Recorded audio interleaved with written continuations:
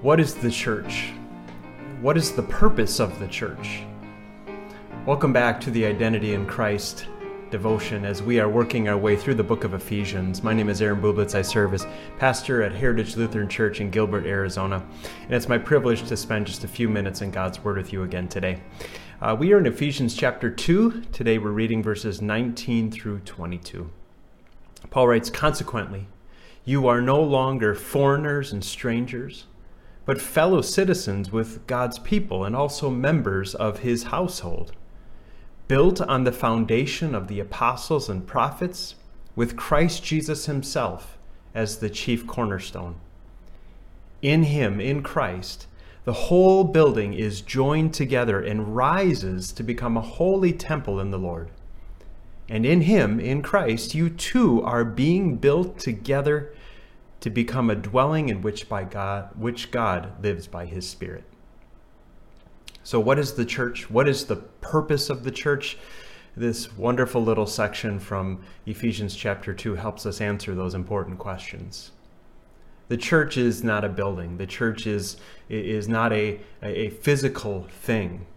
Now, we can call our church where we go for Sunday worship or Bible studies or fellowship, that is our church, that building there. But really, the church is people.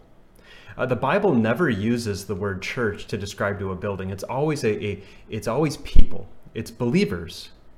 It is believers in Jesus Christ. That is what the church is. That is what we confess in the Apostles' Creed, the Holy Christian Church. That is all believers of all time. Believers in Jesus Christ as our Savior.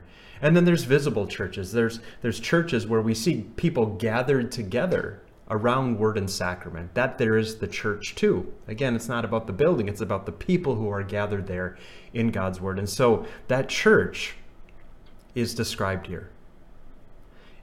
That we are no longer foreigners and strangers. Right? We're not outcasts. We're not those who don't have a place to belong, who don't have a place to call home. Right? But now instead, what we were separated from God, but now we are fellow citizens with God's people. We are part of God's holy nation. We are part of God's people, right? Fellow citizens with others, other believers, and members of God's household, it says. Right? So we are part of his household. We have access to the fridge. It's a place to sleep. It's a place where you can kick off your shoes and feel comfortable and just spread out on the couch.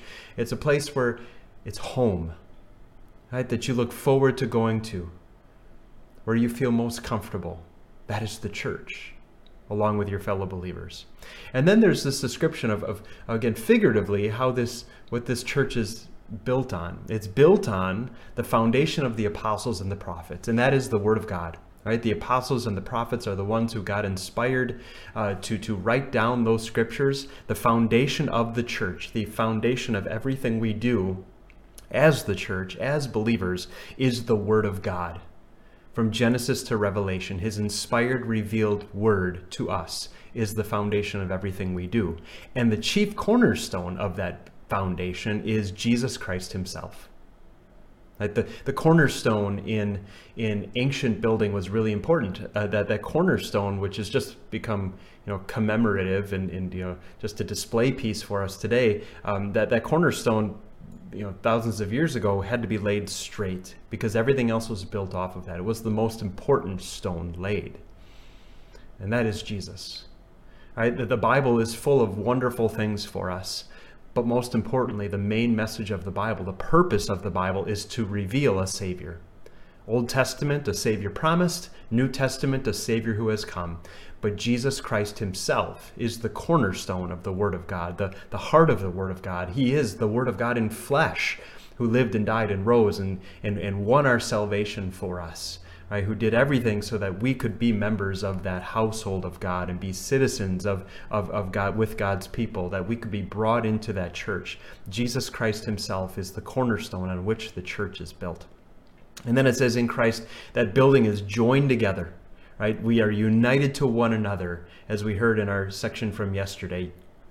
The work of Christ unites us as one, brings us into fellowship together and peace together, and that building rises to become this holy temple in the Lord.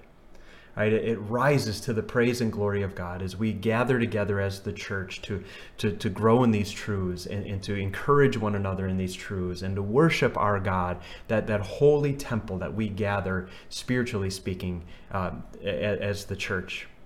And it says, in him, you too, you Gentiles, and you who are still coming to faith, you are being built together to become a dwelling. You see that the building of this church will never end until Jesus comes back to take that holy Christian church together, the whole entire Christian church together in heaven with him before the throne of God.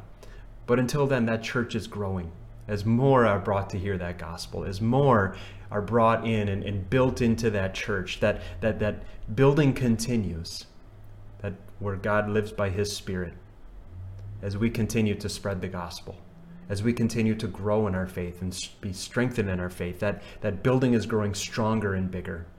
And that's who we are. That is what the church is, and that's what our purpose is.